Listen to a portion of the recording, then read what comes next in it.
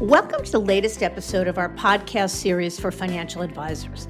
Today's episode is industry legend Ron Carson on what it really takes to build a $20 billion enterprise. It's a conversation with the CEO and founder of the Carson Group. I'm Mindy Diamond, and this is Mindy Diamond on Independence.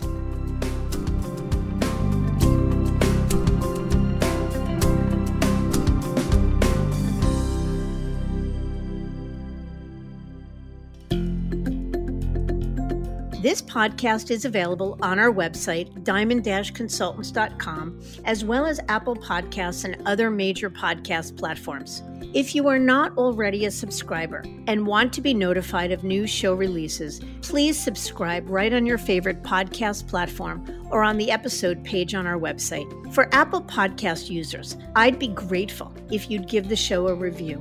Your input helps us to make the series better and alerts other advisors like you who may find the content to be relevant. And while you're at it, if you know others who are considering change or are simply looking to learn more about the industry landscape, please feel free to share this episode or the series widely. It's hard to believe that the founder and CEO of a nearly $20 billion enterprise got his start in life as the son of hardworking farmers in Nebraska who had trouble making ends meet. So much so that they eventually lost the family's livelihood. Yet it was an experience that informs him to this day, a story of caution and perseverance. Because instead of being a victim of circumstance, Ron pressed forward with an intent of finding a job that had the greatest potential. And the rest would be an amazing story that he shares with us today. In this episode, Ron walks us through his auspicious beginnings to illustrate that with the right focus, direction, and mindset, anyone can achieve the incredible success he has. Ron talks about his start in the wealth management world, an idea that he cultivated in his dorm room in 1983. His early experience with Private Ledger, the predecessor to LPL, and how that became what the Carson Group is today, the retail RIA Carson Wealth. Carson Coaching, which has coached tens of thousands of advisors, and Carson Partners, the turnkey partnership program that allows advisors to access and plug into their model. Plus, Ron shares the single most impactful actions he took along the way to go from zero to nearly $20 billion and much more. Ron's a best-selling author, a go-to for the industry media, and a true legend in the wealth management world, with accolades streaming from Barron's and the like. And he's a really interesting guy who shares my love of meditation. I'm excited to have him on the show, so let's get to it.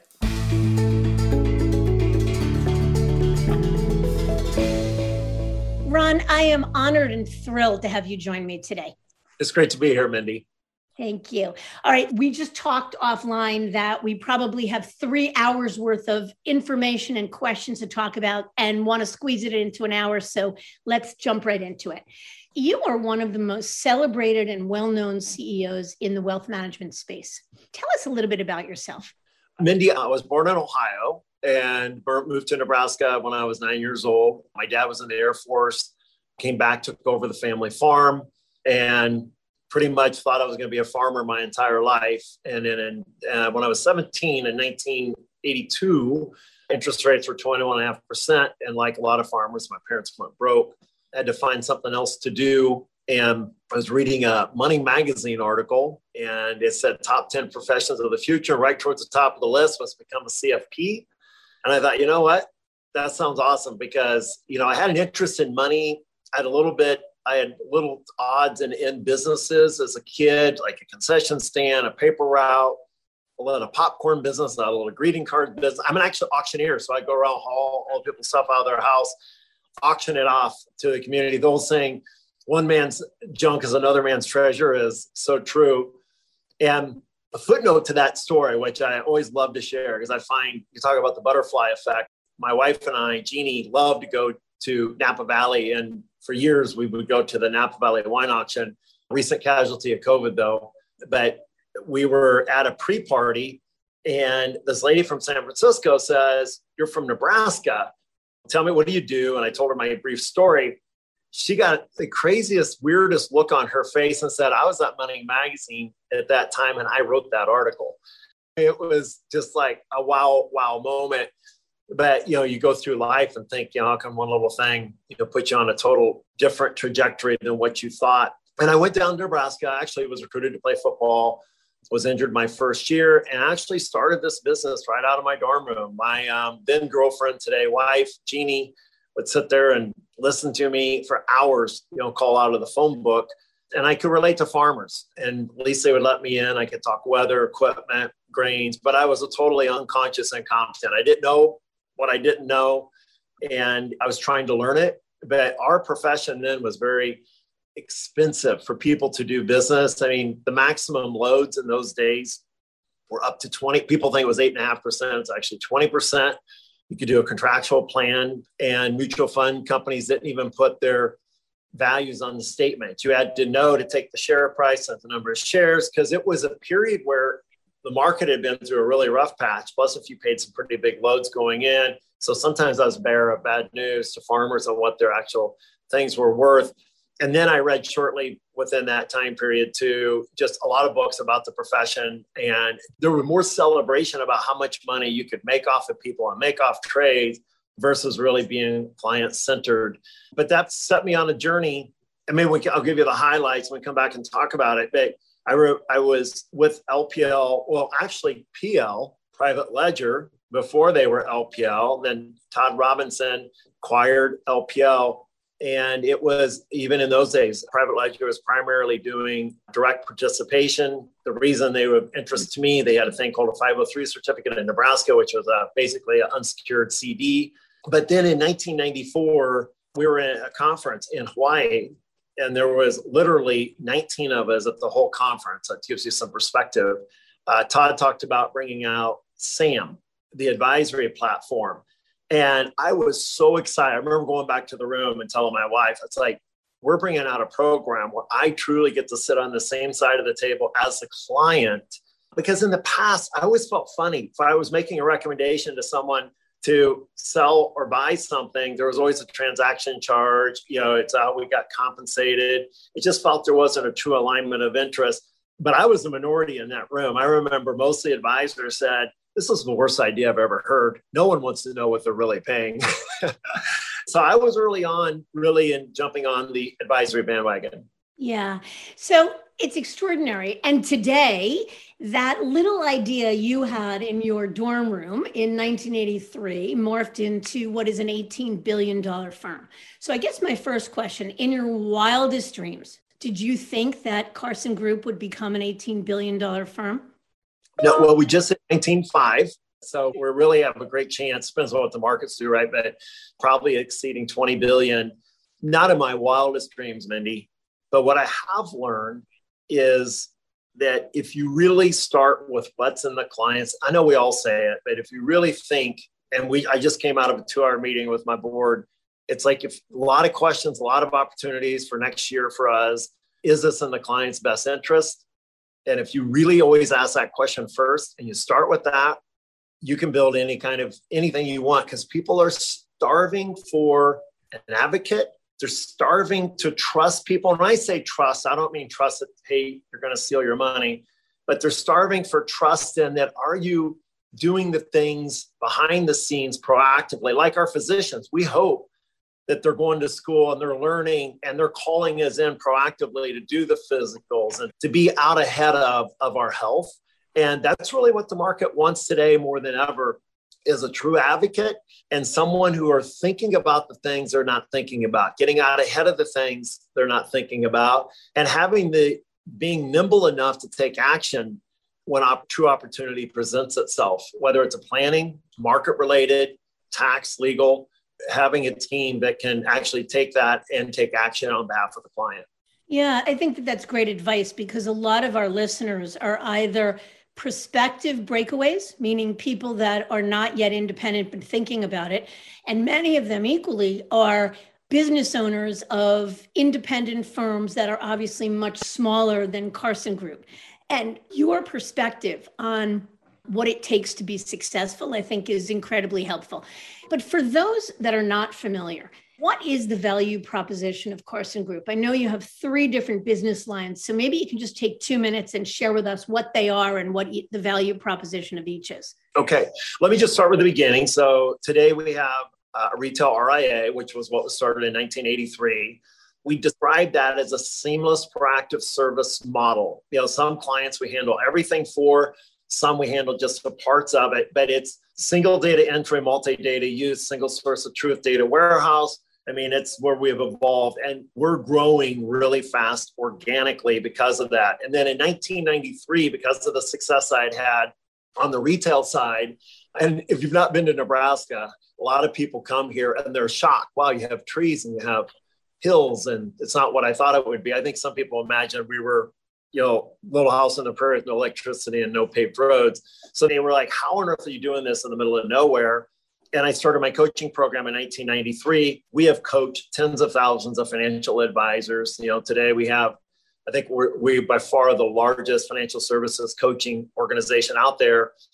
And then in 2000, I really started thinking about this in 2009, about even at my size, which I was a fairly large independent at that point, looking at the change and everything coming at me. And it's like, if I'm feeling this overwhelmed, call it a $2 billion firm, then I can only imagine what a lot of my coaching clients are feeling. Even though we talk to them about it, what's really deep in their mind, it's like, what if I could create a partnership, a way that people could join, have flexibility, retain equity or not, give ultimate flexibility, but to plug into that seamless practice service model, solve for all the technology, and at the same time, continue to evolve it. I use the Amazon experience. We all use Amazon.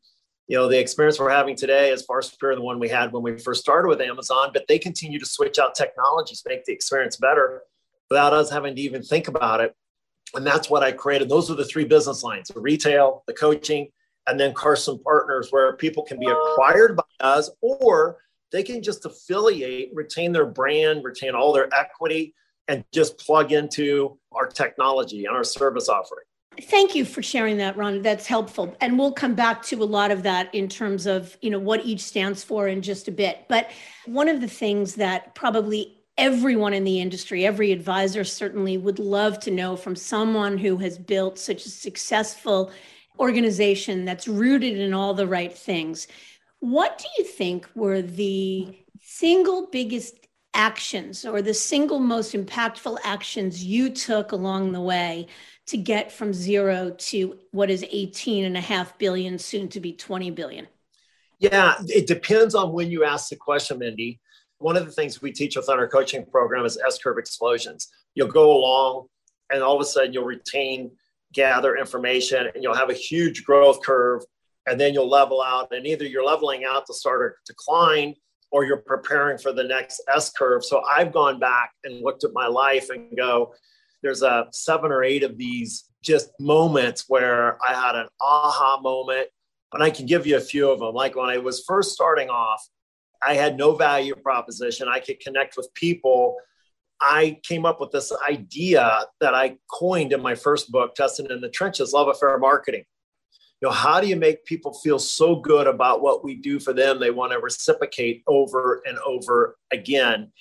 And I remember just doing crazy things and learning. I had a questionnaire I would fill out when I was doing paperwork, because keep in mind, it was just me. I didn't even have an assistant when I first started.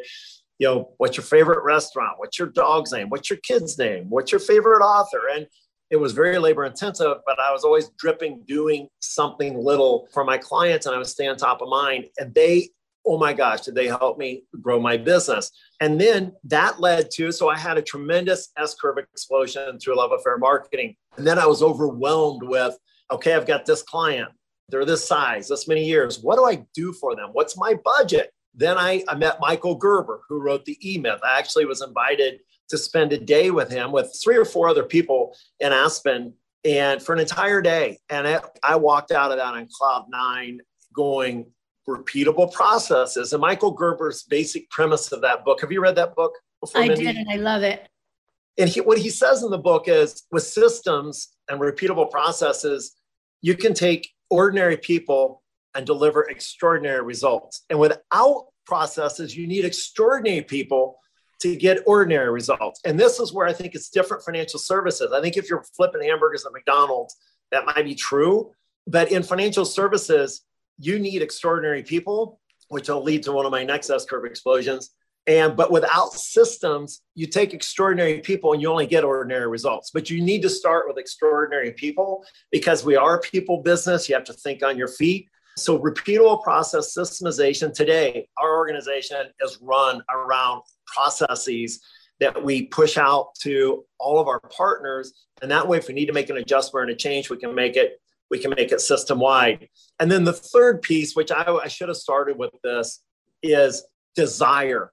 Burning desire in the gut. I've often said, if I could measure how much fuel you've got in your gut, I could tell you not how successful you're going to be, but how successful you could be, because you got to have that fuel. I think it's crazy. We live in a world that we expect people to do something they don't love for almost all of their life, to then maybe do something they love for a little itty bitty portion of their life. And by the way, because they've done all this other, they don't know how to enjoy life.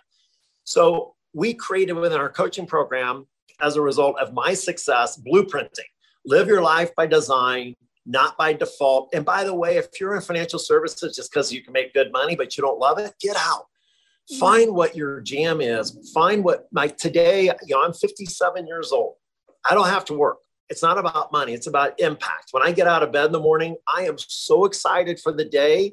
Last night, we had some friends over sitting around the fire pit. They're like, why do you work so hard? I said, I don't work, and I don't feel like I've worked in 20 years because I don't believe in the distinction between the two. I believe in just having harmony in your life. And back to, if you find harmony with your activities being totally congruent with what the end looks like for you. You want to get to the end of your life saying, I'm glad I did, not that I wish I had. But those three items alone propelled Carson to that $3 billion mark before we even, if you just took those three things, and then passion prospecting was added later. When I was doing seminars and workshops, and I have this epiphany, I love to do certain things. And the clients that love it, they know people that love it, that know people that love it, that know people that love it. I love to hike. I'm an aviator. I like to bird hunt. I like to fish. And so now we have a full-time captain in Yacht and Marco Island. So we take prospects and centers of influence out all the time. We've got a retreat just north of Omaha, which gets used pretty much every day of the year. We're actually expanding the capacity up there because when you get these centers of influence or large prospects or any prospects and you spend that kind of time, or even with your internal stakeholders, we don't use the term staff or employees. We use internal stakeholders to actually spend that kind of time in relationship building. That was a major growth. So there's 4 S-curve explosions. And then the fifth one is I'm self-made billionaire here in Omaha. I said, Ron, as I said, hey, what's the secret? I used to do a series called Habits of Top Achievers. And I would ask them, all of them, the same question. If you could pick one thing, kind of like you asked me, that most led to your success, what was it? And this particular client said, I found the best people I could, and I got the hell out of their way. Mm-hmm. It's easy to say, it's hard to do because we've built our businesses from the ground up. And, we lament, especially I think my generation, about they just don't do it the way we did it. Well, that's a good thing. Embrace the difference, but really surround yourself with great people. And I'll steal a Jeff Bezos quote. A lot of times I disagree with my team, but I can disagree and commit. And I hope I'm wrong, because that just means I made a really good decision in bringing that person into the organization. Yeah. So let me ask you a question. That's incredibly generous of you to share that, and great information. You said you don't feel like you've worked a day in the last 20 years. Funny, I feel that way too. I love what I do. And I think that's an unusual gift. But I also know you work pretty hard. I think you're a guy who gets up really early in the morning. Tell us a little bit about that, what a typical day looks like for you. Typically, I get up between 4 and 5 in the morning. I meditate, and I haven't always been big into meditation. And I can't imagine my day. There's times when I have grandchildren. So I had our grandson spend the night with us last night. And so he's up and he's got lots of needs in the morning. And so I wasn't able to meditate, but I meditate, then I work out. And then I'm normally in the office for our first meeting around 8:30. And then I have meetings, live life until 4 to 6 o'clock at night. But I also do that. I travel. Jeannie and I talked about that Michael Gerber meeting in Aspen. So I fell in love with Aspen, going there clear back in the day when I couldn't afford to be there. But now we spend time in Aspen. We spend time in Arizona. We spend in Omaha. It's the other thing we did as a couple. And I would challenge people out there today is you made a comment, Mindy, that said, we're really blessed that we can do it.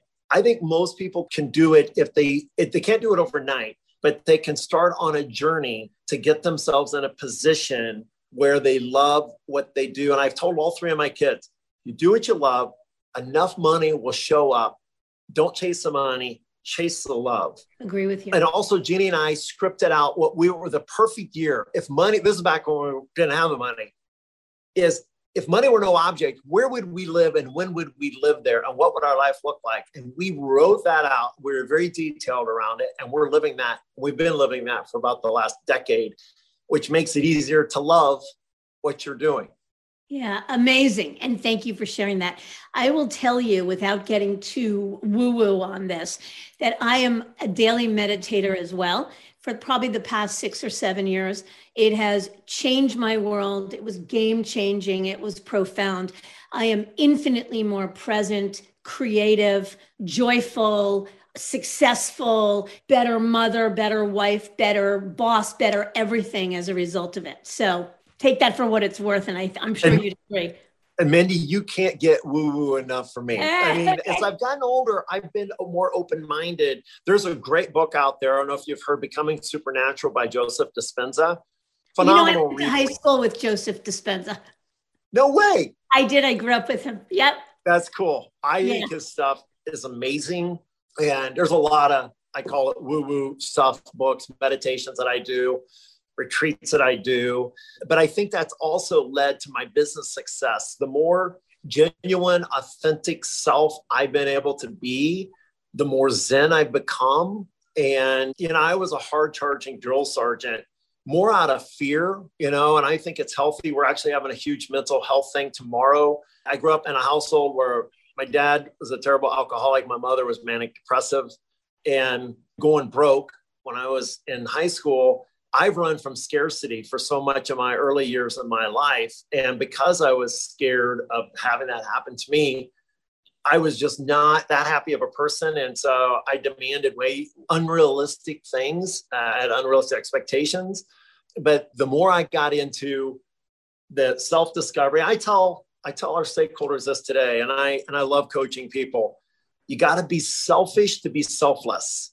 Because if your personal cup is not running over, you don't have anything extra to give to others. And you do that and you get into the woo, the zen, but whatever it is that feeds your soul, you will find more business success from that.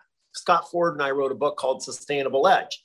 And our whole premise was balance leads to growth, growth leads to balance. It's a positive, virtuous cycle. Not only you can have it all, you should have it all. Because the more you have it all, the more impactful, the more results you'll get out of the life you want.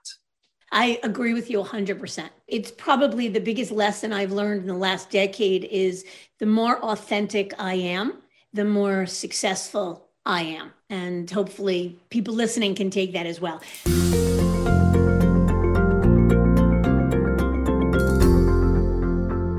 I want to go back to the business for just a minute, as much as I find part of the conversation fascinating. You talk about getting from 0 to 2 billion, from 2 billion to 3 billion, and that in and of itself is extraordinary, this S-curve growth.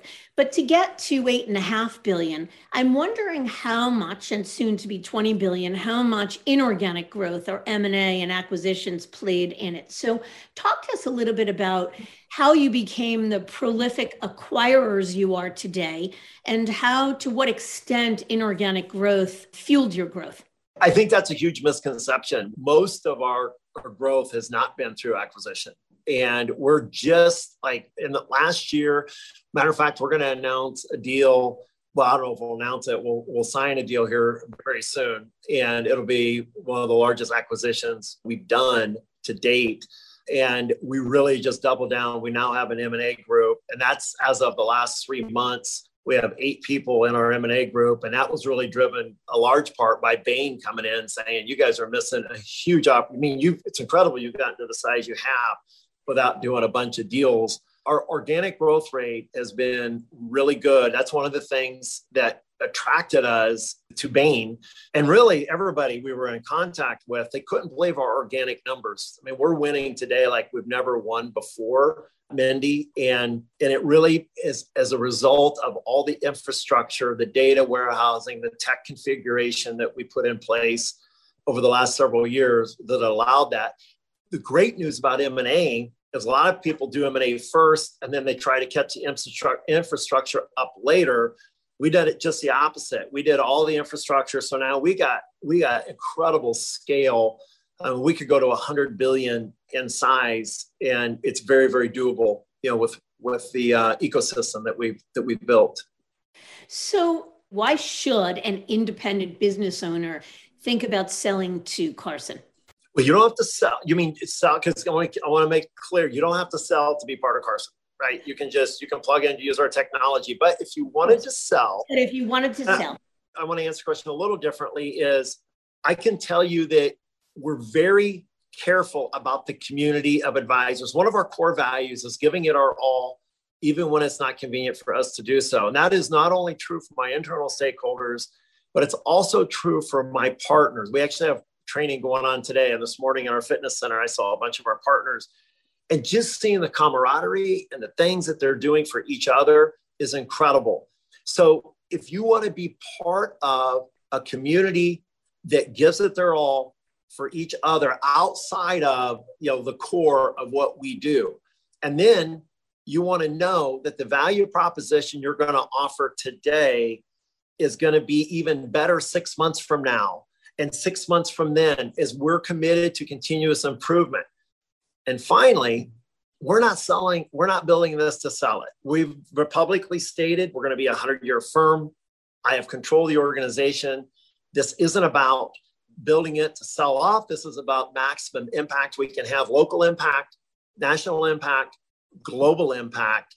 And the people we're attracting are also very focused on the kind of impact we can have. But we start with the American retail client, I think, deserves better than what they've gotten in terms of not only the planning, but the proactiveness, and really as I opened with this, thinking about things they're not thinking about. And advisors wearing too many hats today. I wore too many hats. I was doing investments and trading and research and technology, HR. And if you take any one of those, it's to be really good at it, you got to devote your life to it. So if you want to have an environment where you've got subject matter experts that I'll put up against anybody in the country for as good, whether it's attorney or legal or tax, tech, HR, we're the place. And you're not going to wake up one day and be owned by Goldman Sachs. I can promise you that. So there's so many questions going in my head. So one of them is, that's the why Carson. But how should an independent business owner, so somebody that, let's say, has a $500 million firm, which is certainly a good sized firm, growing fairly well, has a great quality of life. Let's say the principal is early 50s, let's say. So probably has another 10 to 15 year runway or so. How should that principal think about the right time to either sell to a firm like Carson, to join a firm like Carson, to be able to leverage its infrastructure and everything else that comes with it, or obviously to go it alone and continue alone and then sell on the open market at the end of the day? I think it has almost nothing to do with age and everything to do with future competition. I'm sure you see a lot of the technology that is percolating beneath the surface. And a lot of advisors, that old saying is, I don't have to outrun, if the bear's chasing us, I don't have to outrun the bear, I just got to outrun you. I think a lot of advisors look at each other going, oh, I'm as good as them, and I'm as good as them, and I'm almost as good as them, so I'm really safe. And that's what Blockbuster thought when Netflix, right? They're comparing to the other, brick and mortar competitors.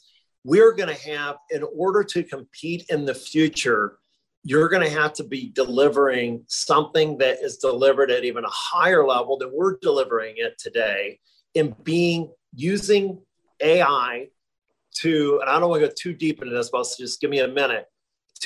Last year, we monitored 39 million of our clients' actions and behavior through our data warehouse. We know when they logged in, what was going on in the market, what's going on in their life. You can start to build profiles to help really anticipate a client's needs when you have that kind of power. And then you lay that beside the data lake. There's a lot of the external things, and you can pull information from that. You're going to have Amazon, Apple, Google, you name it, and companies we haven't even heard of, they're going to be delivering, we call it single pane of glass experience, where it's really simple to use. Whoever removes the most friction and has the biggest easy button is going to ultimately win. Amazon's clear winner in retail. I don't think anybody's going to argue that. Streaming services, there's a handful of them out there. Google's a clear winner in search. It happened in banking. It happened in farming. It happened in tax and accounting.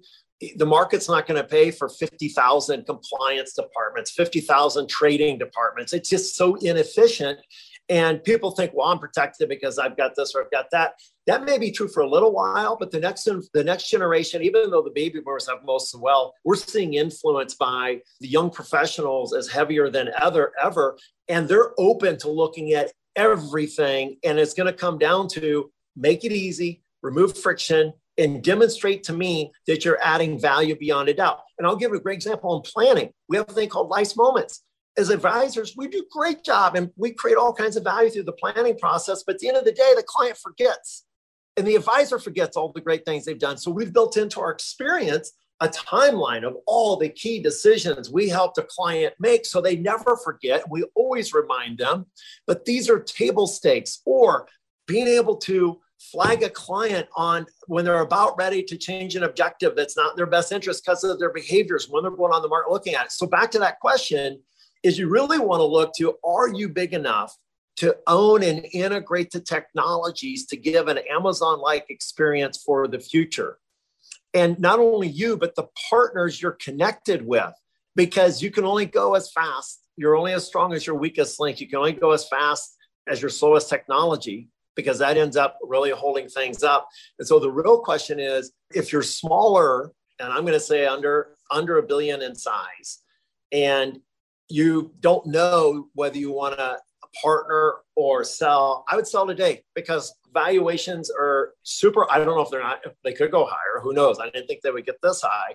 Sell today, or partner with a battleship, with somebody that you feel you've got a connection, your cultural fit with. And here's what we tell people, Mindy, when you join, I don't care what your effort and what your growth rate is, we'll double it. We will double your growth rate. But here's the most important piece, is not the growth rate, the fun factor. How much fun as an advisor are you truly having today? Are you ever dreading going in and having meetings? So we measure this. Our average partner, when they're with us a year, we do a survey as what their satisfaction with their profession was then versus a year later. Keep in mind, they just gone through a massive transformation. It should be lower. It's nearly 40% higher than when they started. It's all about getting rid of the stuff you're not good at, you don't enjoy, and there's no way you can keep on top of all of it.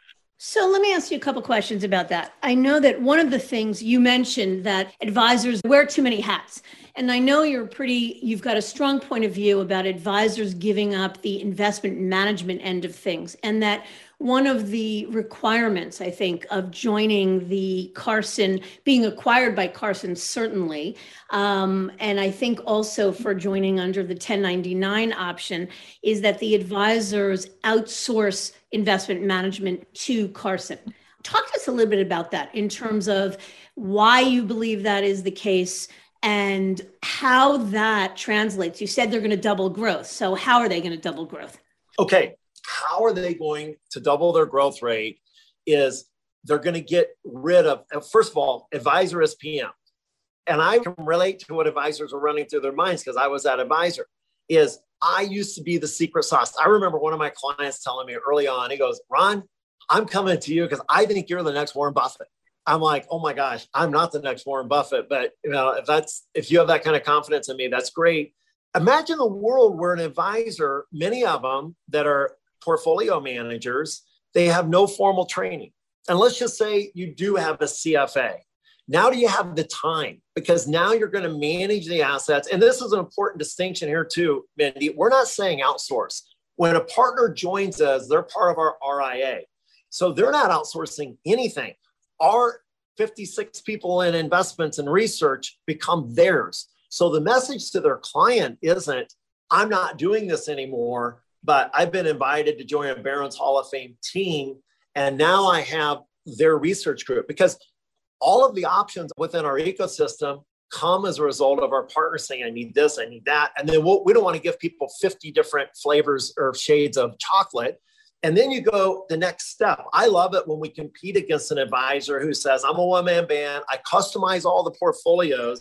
Now I ask my client, how much time do you think they really spend diving in and getting to know exactly what they own? And what are the other demands? And then some advisors say, I customize all my portfolios for my clients. I actually had this conversation a couple months ago. I said, well, how many clients do you have? About 150. And we do individual equities, and you've customized every single one. And I'm like, man, I mean, I know how much energy and effort goes into it. Advisors aren't very good at it. If they really looked and measured themselves as to how they perform, now true, you can have a period of dramatic outperformance, but over a long period of time, believe me, I was one of those advisors that thought I had a secret sauce for a while. And I want advisors to become librarians, not libraries. When you're trying to retain all that information, it weighs you down. It's really powerful when you can say, I don't know the answer, but I'll get my research team, I'll get my legal team, I'll get my tax team to get an answer for you. But I think it's important. People don't want to pay someone to outsource. The messaging is, which is true, and they go to their website, they see our entire investment research planning. All of our professionals are now on their team. And it's not an outsource, it's directly. All the information is connected. All the information lives in that single source of truth, the data warehouse, for the benefit of the advisors that join. Versus hiring a third-party manager, no one really wants to do that. It's clunky. Reporting's not great. Sometimes you can talk to them, sometimes you can't. That's not what we're talking about here. And my theory was right, because many advisors had grown to 300 to 500 million in assets, been there for a decade, because they were dealing with, even if it was just a small percentage of their time and all these different areas of their company, they had very little time for new client acquisition. Once we removed all that from them and we gave them back their day, that's why their organic growth rate accelerates. And that's why they're having more fun, because they're only doing the things that they truly love to do. So what other factors, beside giving up investment management, freeing them to do other things, what else contributes to doubling their growth? I mean, that's a big statement that they will double growth. So what else? Yeah. So we're not supporting 10 different CRMs. We're not supporting all these different applications. Everything is converted into a single system. Our advanced planning team, you talk about where we're winning. I had an advisor last week. He brought in $60 million of new assets. He's only been with us now for about 2 years. His previous largest week he had ever had was like $5.5–6 million. So they're winning at another level because they can say, I'm going to bring my Omaha group. A lot of the smaller, simpler planning happens at the local level. And we love to say at Carson, we all talk the same language, but many of us have different accents. And so there's a local nuance on how to do stuff, but we want to help an advisor not have to think about all of those things and let them just focus on centers of influence, taking care of their existing clients and acquiring new clients. And virtually everything else can be handled by our team, from technology to planning to trading to asset management, HR issues, you name it. It's a tax on the advisor's productivity. So I think that there are many advisors that would agree with that, but an equal number of many that would say, I don't want to give up control. I like the fact that I get to choose and have agency over the CRM I use and every other aspect of my organization. And is it as simple as to say then those people are just not a fit for Carson? How would you respond to that? I would say that that's exactly it, Mindy. We know the recipe that works. And if you're going to spend your time deciding on which CRM to use and which one to evaluate, that's penny time. You're taking dollar time for penny tasks. It's not going to move the needle. I mean, really, if it's Salesforce Financial Services Cloud or Act, is that going to make the big difference in your? No, not at all. But you're going to spend a lot of time with updates and vendors call on you. And should we make a switch? And this isn't being supported. Or you have what Orange did last December about this time of the year. Oh, by the way, we're shutting down on 12/31. Go figure out another solution. How disruptive is that? So yeah, for those that want to make those kinds of get in the weeds and be that granular with their business, they're not a good fit for us.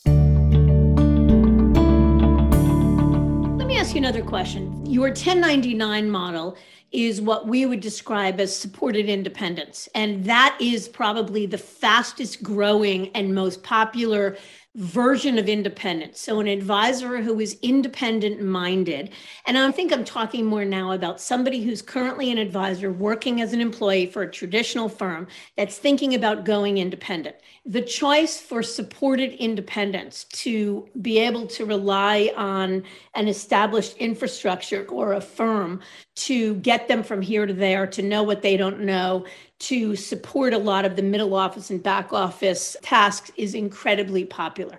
What would you say? I mean, there are many mega firms in the supported independent space that could say a lot of what you say. We have scale and we have infrastructure and we have capacity that you may not have.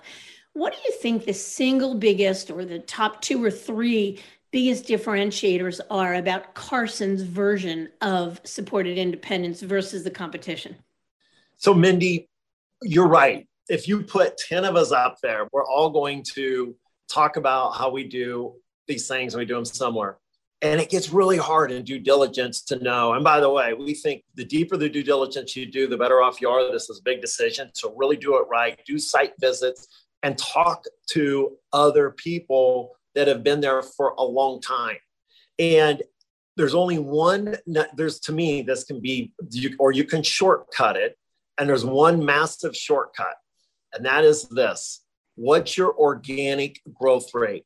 And you can verify this with custodians, giving them permission. Because they see all the ins and outs, right? And that is the only thing that really matters at the end of the day, because that's what the retail client is saying about your value proposition. It's not what Ron Carson's or my competitors is saying about the value proposition. The number that really should matter is what the retail clients are saying about your value proposition. And listen, there's going to be, I think, Tibersion said it, Hurley said it, I think they're right, they said it at least 10 years ago, that there's going to be 7 to 10 mega firms out there. And I think that's probably right. It's going to be similar to the banking that we have today. So there's rooms for nuances to do this differently. And I'm not saying we have all the answers, but I am saying we found a formula that is repeatable, that's working really well, that's doubling growth rates, and advisors are having more fun than they've ever had in this business, quite frankly. But I'm not saying my competitors aren't seeing the same kind of results, but they're not having the organic growth rate we are, at least according to our custodians, that we're all both at. Yeah, no, that's fair. And I appreciate that totally. So I want to switch to the topic of taking on an investor, because not long ago, you took on powerhouse private equity firm Bain Capital. You mentioned it. So tell us a little bit about that decision to switch out one private equity investor for another and the timing of it. Why then? So I want to go back a little further and tell you why we brought private equity in the first place. I was at a point where I owned 100% of the firm. I knew that I really wanted to go for it in this space. I had this idea around partnership, and that if I could deliver this value proposition, I thought it would be good. And I actually remember talking to Long Ridge, which was a great partner of ours in New York City, and they bought into the vision. I said, but here's what I need. I don't have an M&A department, and I need someone, to help us, because some of these could have been acquisitions that would have been technology acquisitions. And I knew I didn't know what I was doing in that area. And I needed to professionalize the business. If you go through this process of private equity, you end up knowing your business the best you've probably ever known it, because sloppiness and you get all the I's dotted, T's crossed to get everything in total alignment. Now you've got something where I could bring in other equity owners. And I brought in a core group of people that actually bought into Carson at that time. And Long Ridge, we had a fantastic run with, but quite frankly, we outgrew them. We told Long Ridge, we weren't looking for capital, we're looking for capabilities, but that was one of my big mistakes too. When they invested a considerable amount of money through our capital raise, and we spent it all because all of the estimates I had seen by consultants on what it was going to cost to build were nowhere close to being right in both time and money. And then with Long Ridge, we had really outgrown anything they could add. And we were either just going to take them out ourselves or we were going to bring in another partner. And we did something like 21 fireside chats, and then we narrowed it down to 10, and then we narrowed it down to 4, and then we narrowed it down to 2. And I was very clear, this isn't about capital. This is about capabilities. And I had every one of those firms come and present very specific actionable ideas on what they would do and what they would advise us to do. We had the two that Bain and another one we didn't go with. We were blown away. Like, we weren't thinking nearly big enough. We weren't nearly as creative. One great thing about financial services is if you're looking outside of financial services, sees what's going on, which could be bleeding edge, but it's really fast followers. If we're fast followers outside of financial services, it makes us bleeding edge inside of financial services because there's so many things going on that are so slow to really get traction within financial services. It's like getting next year's newspaper today, and Bain blew us away. And we have 4 major initiatives we're working on today. And I think Bain we will see unprecedented growth. And they had never invested in this space before. We're the first wealth management firm they have invested in. They're the third largest private equity firm in the world. And so that relationship's off to an amazing start. So let me just point out, they invested in you in July of this year for a staggering valuation of $1 billion. That in and of itself is extraordinary.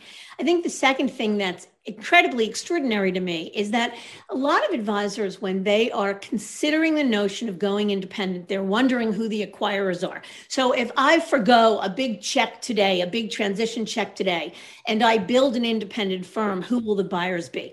The fact that the third largest private equity firm in the world was interested, not just in Carson, but in a sound wealth management space, a sound wealth management firm, is extraordinary. And every day we're reading about top private equity firms investing in well-run, scaled financial services firms. So that's extraordinary. So for you, the decision to take on an investor, whether it be Long Ridge years ago or to switch out and bring in Bain now, was about wanting to grow in a way that you couldn't then, or you couldn't without them.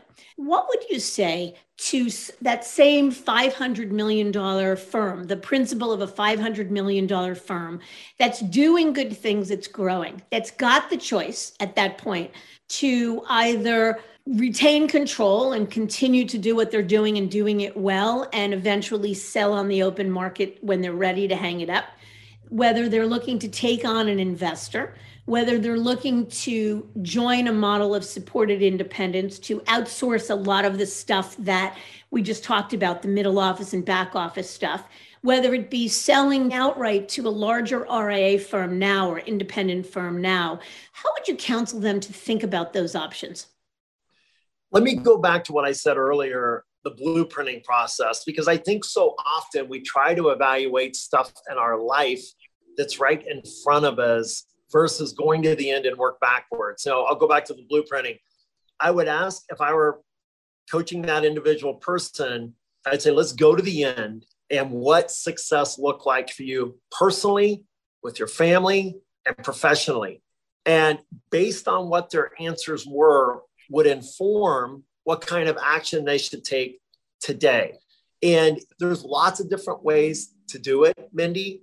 I would caution, though, on private equity, unless you're of a certain size, and I've seen this within our coaching group, unless you're of a certain size, you're not attracting a big A team. You're going to get a B or a C team. And a lot of times they don't know enough about your business to really, so if it's just financial that you're looking for, that's fine. But if you're really looking for know-how, you have to be a certain size to even have that option. So I think it's really around Do I partner or I just go it alone? And I think that's going to be a personal decision based on what your best life looks like, based on what's important to you in the future. And how about the decision around setting out to build an enterprise, meaning not just to continue to grow organically your own client base, but the notion of adding recruiting and M&A and really building an enterprise? I mean, not many are going to build $20 billion firms, but even an enterprise that has multiple offices, multiple locations. What would your thinking be, or what would your advice be to that? Again, I'm making up this mythical principal of a $500 million firm who's thinking about, he's in early innings and thinking about, do I want to stay as a boutique or do I want to build an enterprise? What's your thinking around that? Yeah, I think that people is the hardest piece of that, Mindy. And I guess I was a total unconscious competent when I started down this road. I didn't realize how lucky I was being in Omaha, Nebraska. Cost of living is low, relatively speaking, compared to the rest of the nation. We have TD, large presence here, Securities America. We have Orion. I mean, if you look at our people, we have a lot of people that have come from those areas. And I would do a real assessment to say, can I attract the people to actually do, regardless of money, getting people to buy, because people have all kinds of options today. And I think human capital going forward is really going to be the biggest decision you're going to have to make. And we at Carson, we're already, I think we got something like 35 open positions here today. And we would rather have nobody in the position than the wrong person in the position. So we could just fill it, but we're really particular about who we put in it. But we're training the next gen. I would say if you can't identify where you're going to bring in your advanced solutions team, your operations, and your partners, and every coaching member we have almost is trying to hire somebody that they can't find. And so what's your strategy going to be for growing your own? Because I don't know how else you're going to be able to do it unless you're going to pay insane prices. And does that really attract the kind of culture that you want to have within the organization? So I would do an assessment of people. And I've always, my entire life, I've kept a file. As I meet people, if I was super impressed, I would make a note, say, if I ever did something extraordinary, this would be a person I want to have on my team. And when I went and did partners, I spent months making calls. So I really had an accelerated what I felt was an all-star group to help me pull this together. So getting the people right is going to be the biggest challenge. And that's where I'd start with the assessment. If you've done the blueprinting and you say, this is what I really want to go for. Now, the next step is to take an inventory of who would actually be part of that, because you certainly can't do it alone. You got to have a really, really top-notch, group of stakeholders to pull that off.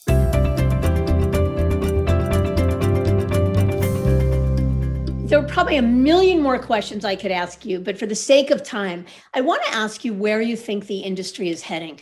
The real question I want to know is, do you think that the independent space will continue to be all the rage?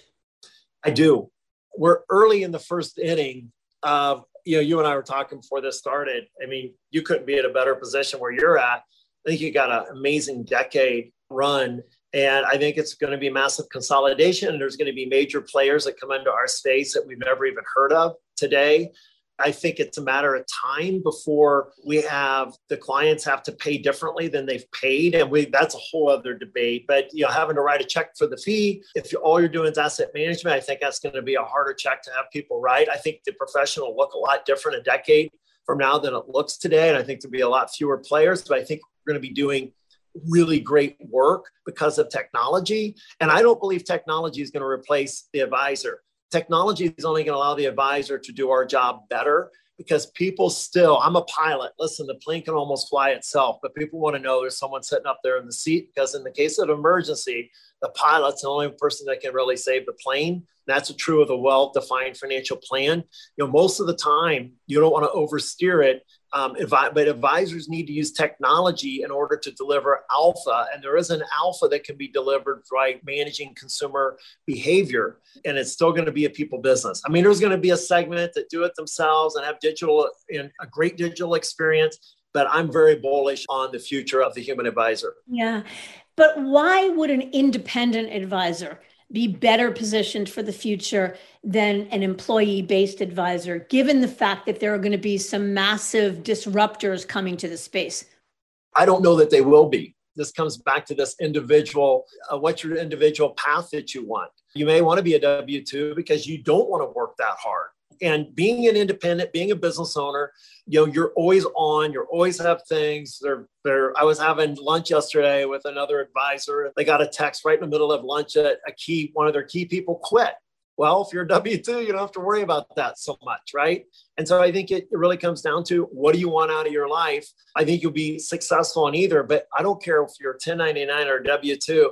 Make sure you're on a battleship that's a battleship today, that's committed continuous upgrades and improvement to the value proposition, that they're never, like I always say, we're pleased but never satisfied. Pleased with what we're at, but we've always got this insatiable appetite to do things at a higher, better level for the benefit of the people we serve.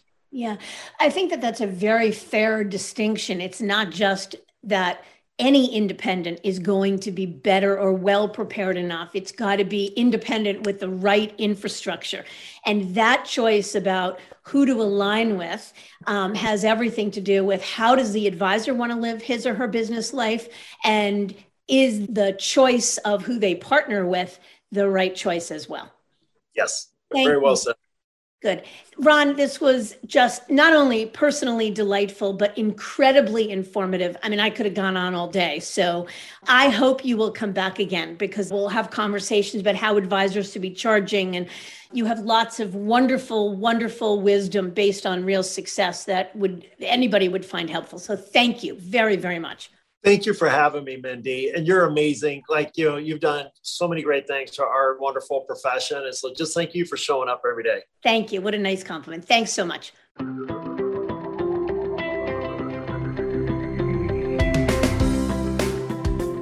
The incredible journey that Ron shared is one that he feels anyone can accomplish, provided you have the focus and determination to create something extraordinary. Plus, the ability to design repeatable processes and deliver exceptional client experiences. But I think what's most compelling is Ron's dedication to living his best business life, one that gives as much as it receives. I thank you for listening, and I encourage you to visit our website, diamond-consultants.com, and click on the Tools and Resources link for valuable content. You'll also find a link to subscribe for regular updates to the series. And if you're not a recipient of our weekly email, Perspectives for Advisors, click on the articles link to browse recent topics. These written pieces are an ideal way to stay informed about what's going on in the wealth management space without expending the energy that full-on exploration requires. Feel free to email or call me if you have specific questions. I can be reached by cell at 973-476-8578. or by email at mdiamond@diamond-consultants.com. Please note that all requests are handled with complete discretion and confidentiality. And keep in mind that our services are available without cost to the advisor. You can see our website for more information. And again, if you enjoyed this episode, feel free to share it with a colleague who might benefit from its content. If you're listening on the Apple Podcasts app, I'd be grateful if you gave the show a star rating and a review. That will let other advisors know it's a show worth their time to listen to. This is Mindy Diamond on Independence.